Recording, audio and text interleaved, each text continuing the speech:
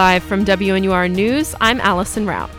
You're listening to the 6 o'clock news on WNUR 89.3 FM HD1, Evanston, Chicago. It's Monday, January 1st, 2022. Tonight on WNUR News, a look at this year's Dolphin Show, finally in person, Jamie Lynn Spears' new book, and an update on our Floratica story from last quarter, as well as a rerun of our banana bread story. Those stories and more coming up now on WNUR News at 6. Thanks for tuning in on this Monday evening. Dolphin Show put on their first in-person performance since 2019 last weekend. Reporter Trevor Duggins talked to the cast and crew of Merrily We Roll Along to learn more.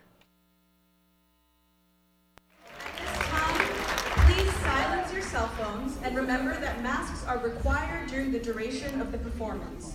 Thank you again for your support of the 79th Annual Dolphin Show. We hope you enjoy our production of Merrily We Roll Along.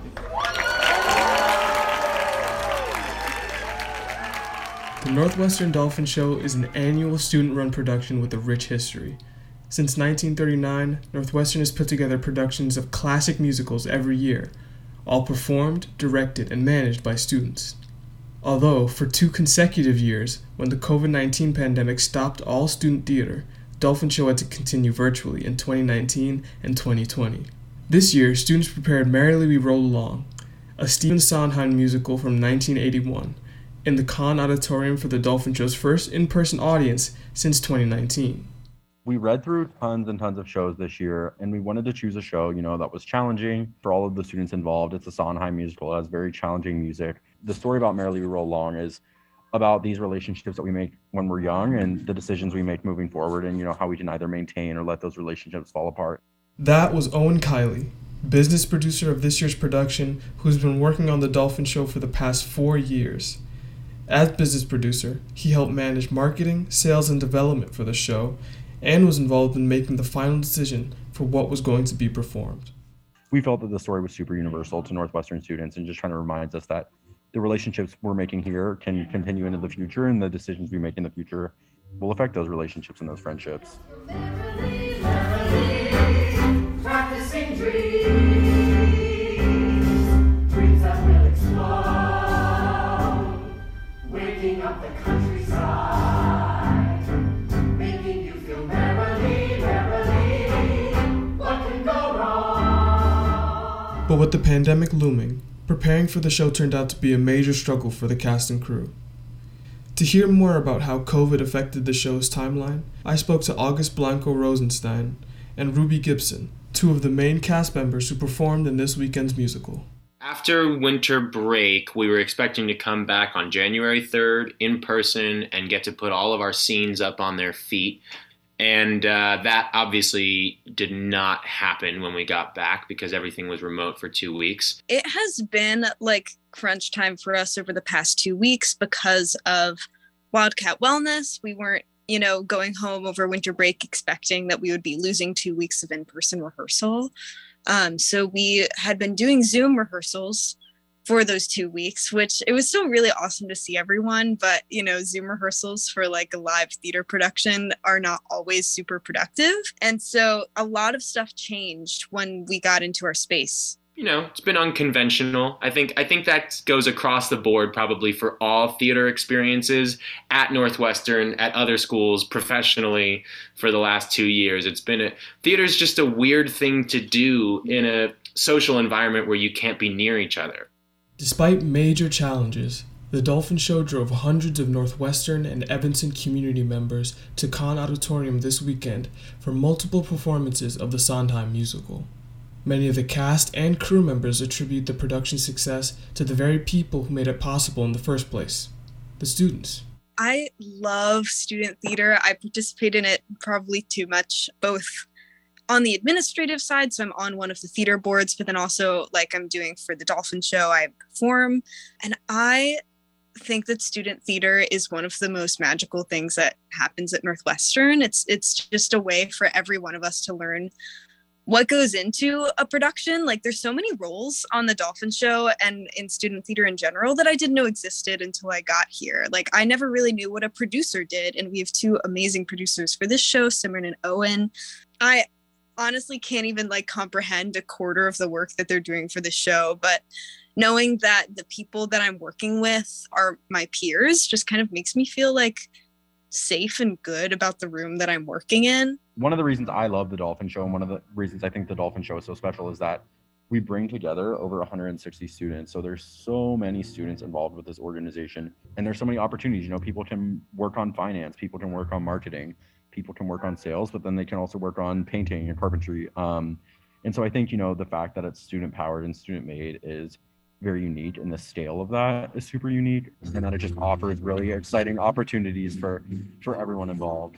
There's camaraderie, there's understanding for each other's experiences. I think the creative team and the production team, who have just been absolute like superheroes with all of the changes that they've made, and not to mention all the changes that they've had to prepare for that have never had to have been made.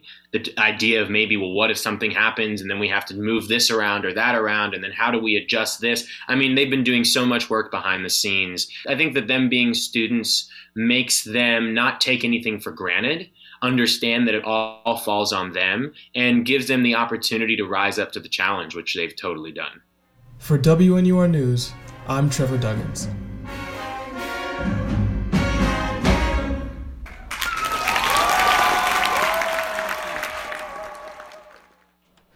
WNUR News will return after these messages. Stay tuned.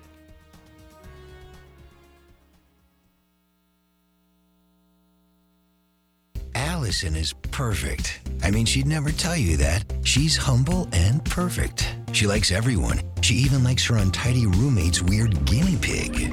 Allison, wait, are you texting and driving? Allison, no. That's the exact opposite of what I was just saying about you. Why, Allison? Why? Texting and driving makes good people look bad. Visit StopTextStopWrecks.org. Brought to you by the National Highway Traffic Safety Administration and the Ad Council. Keeping your kids safe on the way to school is a bus driver's responsibility. When that driver is behind the wheel, they should be focused. And when you're driving, you should be focused too. Texting while driving on Illinois roads is illegal and deadly. Drive now, text later. You can't do both. This message brought to you by the Illinois Tollway State Police, Department of Transportation, Secretary of State, and AAA. Welcome back to WNUR News. On to arts and entertainment. We here at WNUR News are ardent supporters of the hashtag Free Britney movement. It is our honor and our duty to report on any updates, including Sister Jamie Lynn Spears' new memoir. Here's reporter Emily Teotonio with the tea. Jamie Lynn Spears' new book, Things I Should Have Said, Maybe Should Have Stayed Unsaid. If you haven't been keeping up with the hashtag Free Britney movement, let's catch you up to speed. Britney Spears has been in a 13-year conservatorship, where her father, Jamie Spears, had control over her estate and health, and her attorney, Andrew Wallet, managed her finances. Though this was meant to help Britney due to her poor mental health at the time, she ended up being taken advantage of. Britney wrote a letter in the third person depicting her situation. Her children were taken away, and she did spin out of control, which any mother would in those circumstances. Though on November 12, 2021, after years of fighting, Judge Brenda Penny dissolved the conservatorship, granting Britney with control over her life. Many would speculate that this would be the end of the story, a happy ending. But the story continues. Jamie Lynn Spears comes out with a memoir, Things I Should Have Said, on January 18th. And to garner press, she sat with Juju Chang on ABC's Nightline. There they discussed how in her memoir, Jamie Lynn described Britney as being erratic, paranoid, and spiraling. She then claimed while holding her toddler Ivy, Britney came at her screaming and getting in her face. She cursed at me, and so I just walked out of the room. I was like, we're just all family under one roof. Like, I'm not trying to argue. And when I tried to remove myself from the situation, that's when I guess she just got really angry. And her interviews kept mentioning Britney, causing her to go off on Instagram. Because She was just disappointed by how her sister kept portraying her. And why? Do I say that? You selfish little brat, saying how weird and dumb it was that I bought a house for Mama. She was so proud, and you told that interview girl that it was just weird. Like, I guess I will just walk in these halls. Why did you say that? And why watching your at-length interview, really 2 hours or more, and the topic about the knife, which is ironically the only lie you've ever told in your whole life, why is that conversation 20 minutes? And the most degrading to me, but you don't want to keep talking about it because you don't want to hurt nobody's feelings. Yet, you let it linger forever, saying you felt unsafe with me and weird. This interview wasn't the only thing that garnered controversy. The book itself was accused of spreading false information. Jamie Lynn accused Britney of threatening her with a knife, and Alexa Nicholas, her former co-star on Zoe 101, to have been a bully. Both Britney and Alexa have denied these accusations. Jamie Lynn, congrats, babe. You stoop to a whole new level of low. I've never been around you with a knife, or would I ever even think to do such. The only knife I ever saw you with at home was cutting the biggest pieces of squash I ever seen in my life, and it was way too big for me to cut. So please stop with these crazy lies for the Hollywood books. Now, and only now, do I know only a scum person would make up such a things about someone. I'm actually very confused about you making that up because it's honestly not like you at all. Around the kids, Jamie Lynn, seriously, come on. Congrats on introducing your older sister the concept of getting low, lower, and lowest because you win at that one, babe. Oh, she was not bullied. I was bullied relentlessly by her. Many speculate her accusations were to garner more attention for the memoir. Even Britney was skeptical. The two things that did bother me that my sister said was how my behavior was out of control. She was never around me much 15 years ago at that time. So why are they even talking about that unless she wants to sell a book at my expense? Really? If these were or weren't her intentions, we may never know. But the book still received a spot on the national bestsellers list, even through this tense situation.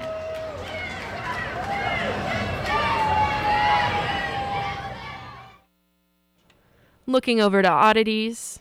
Back in November, Chicago's Garfield Park Conservatory held their annual fundraiser fashion show, Floratica. Reporter Helen Bradshaw sat down with some of the designers to get a behind-the-scenes look. In the fall, Garfield Park Conservatory put on an unforgettable fashion show. Floratica 2021, the conservatory's annual fundraiser, featured outfits made out of plants. In a follow-up to WNUR's Floratica story from November, I spoke with one of the designers, Stephanie Seasenton of Pinky Swear Studio. For her, Floratica was more than just an opportunity to show off amazing florals. It was a celebration of life. But for Floratica, what's really nice is that it's free reign, full creativity. You get to do whatever you want. Very little requirements other than you need to be in the workshop by 3 that day. And of course, floral. So for this event specifically, it was dedicated to my friend's mother who passed away in 2020. Not to COVID, but just in that unfortunate year where they couldn't set up a memorial for them. And so they had to wait almost an entire year to gather and be together and, mourn the loss of their mother, their friend, their sister, their daughter, their, aunt, grandmother. My friend had hired me to do her event, to build an ofrenda for her in Detroit. After I did this event for Alma, I was really, really moved and touched. And I asked if I could continue Alma's memory by building her a live action garment altar, ofrenda for the runway. And she was ecstatic. And she said, yes, of course. So I wouldn't have done it if she wouldn't have given me the okay, obviously, because this is something that I really wanted her to experience too, to be able to see this type of remembering someone in a different light, in a different way, that's high energy as well, just in a different capacity. But even with an idea fleshed out, making the garment was a whole other story. And I thought it'd be pretty easy, to be honest with you, because so I ordered 200, and for the event in Detroit, I ordered 500. So that's what I based it on. And I still didn't have enough. I had to trim down my design, but it wasn't very much. It was like maybe one square foot. Like it wasn't a lot, but I had to edit. Obviously, construction is a huge part of the design process. The person, this art piece is going to be moving constantly. And how is that going to work with live floral, other pieces that are going to be attached to the garment? How is it going to be attached to the model that's not going to fall off mid-runway? What is it going to look like in those runway lights? What is it going to look like in the dim lights in the conservatory? But in the end, Season Ton's model strutted down the runway in a bright marigold cape. According to Season Ton, all the work was worth it to create a living memorial of Alma's life. It was a lot of work. It was fun though. Like the process itself, like, and engineering a piece like this, and like from beginning into the final and to the very end, and you finally see it and you're like, okay, it worked. Like I did it. It's not falling apart. He's not hurt. It looks really great. It's bright and lively and full of energy. And I made it work. For WNUR News, I'm Helen Bradshaw.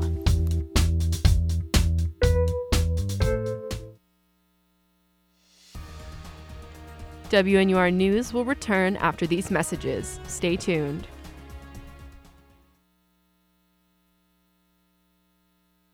What's up? Holla at ya, boy. XOXOXO. You getting these texts? Question mark. Where are you? What are you doing? OMG, you are making me mad. You better text me back. I'm waiting outside your house. Relentless, aggressive texting is like sending an angry robot to deliver your message. When does the robot become dangerous? Let us know at that'snotcool.com. That'snotcool.com. Brought to you by the Ad Council. This is a guided meditation on parenting. Take a deep breath in and let go of the time you and your son played basketball and you attempted to slam dunk. Or when you hit that piñata into your neighbor's yard. Let it go. You don't have to be perfect to be a perfect parent. There are thousands of teens in foster care who don't need perfection. They need you. For more information on how you can adopt, visit adoptuskids.org. A public service announcement from the U.S. Department of Health and Human Services, Adopt U.S. Kids, and the Ad Council. Why don't you tell the class what you did this weekend? Well, my dad and I went in search of some magical minnows and found a zillion of them in the stream from our lookout rock. Then my sister and I escaped from an evil slug king and went back to my super twig fort for safety. Then we told stories till it got dark, and the Big Dipper led us all the way home. Wow. Where were you, Jill? We went to the forest. It's not that far away. Ask your parents to take you and your friends to the forest this week. It's closer than you think. Check out discovertheforest.org. Brought to you by the U.S. Forest Service. Welcome back to WNUR News at 6. It's 6:21 p.m. And now, a story so nice we're playing it twice. Banana bread had its moment in quarantine kitchens, but why do overripe bananas continue to make our mouths water? Here's Sarah Cadora with an ode to the luscious loaf.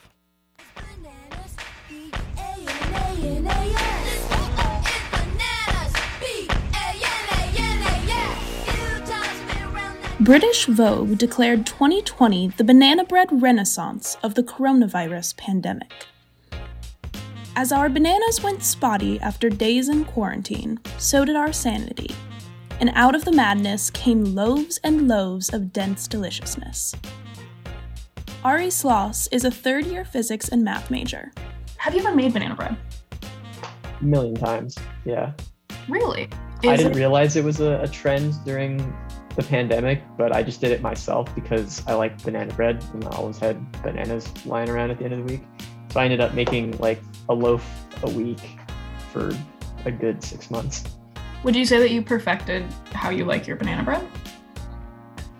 I don't know about perfected because it could probably always be made better, but there's a recipe in the Better Homes and Gardens cookbook that my mom always used that I use too, and I've changed it to be better in my opinion. I too did my fair share of baking in 2020, and in 2021, and twice so far in 2022. With every new loaf, the comfort food comes closer to my heart. So imagine the bitterness, offense, resentment I felt toward an October 2021 headline from Nexstar MediaWire. Banana bread is so last year. Here's what we're starting to bake instead. Well, Nexstar, keep your peach cobbler, apple crumble, and monkey bread out of my kitchen. The magic of turning a brown banana into a top-tier treat is why it's endured generations. According to the King Arthur Baking Company, banana bread became popular in the early years of the Great Depression.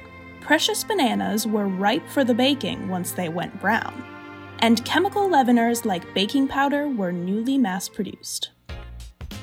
The recent rise of the luscious loaf surely wouldn't have been possible without the internet.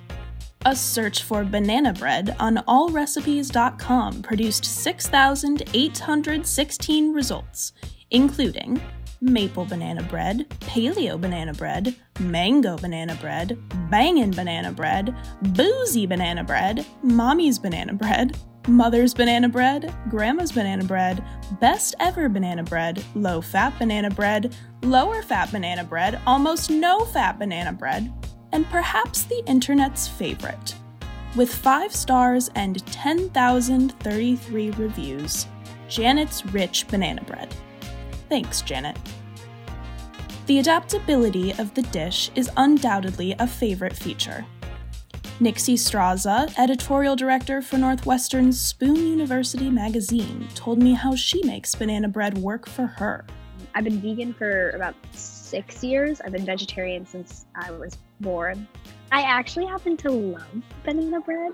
So pretty common, especially for something that's fruit-based, like a banana bread. Obviously, the main flavor profile is fruit. For an egg replacer, I would use applesauce, which is super cheap and a really great substitute. So I use that. I use coconut oil or Earth Balance for butter replacements. The banana is actually a really great, banana is also used as an egg in a lot of vegan baked goods. So it's actually works out perfectly. So it's actually a really easy thing to make vegan. But wait. I think it's more of a cake. I mean, it has the consistency more of a lemon pound cake than it does a sourdough. Is banana bread a bread? Yes. So I'm not totally set on the culinary specifics, but I think it's something that has less sugar in it than a cake, and it's not quite as rich as a cake. And it's something that you can make a little more savory by adding spices to it, which is what I like to do. For what it's worth, here's my favorite banana, might not be a bread recipe.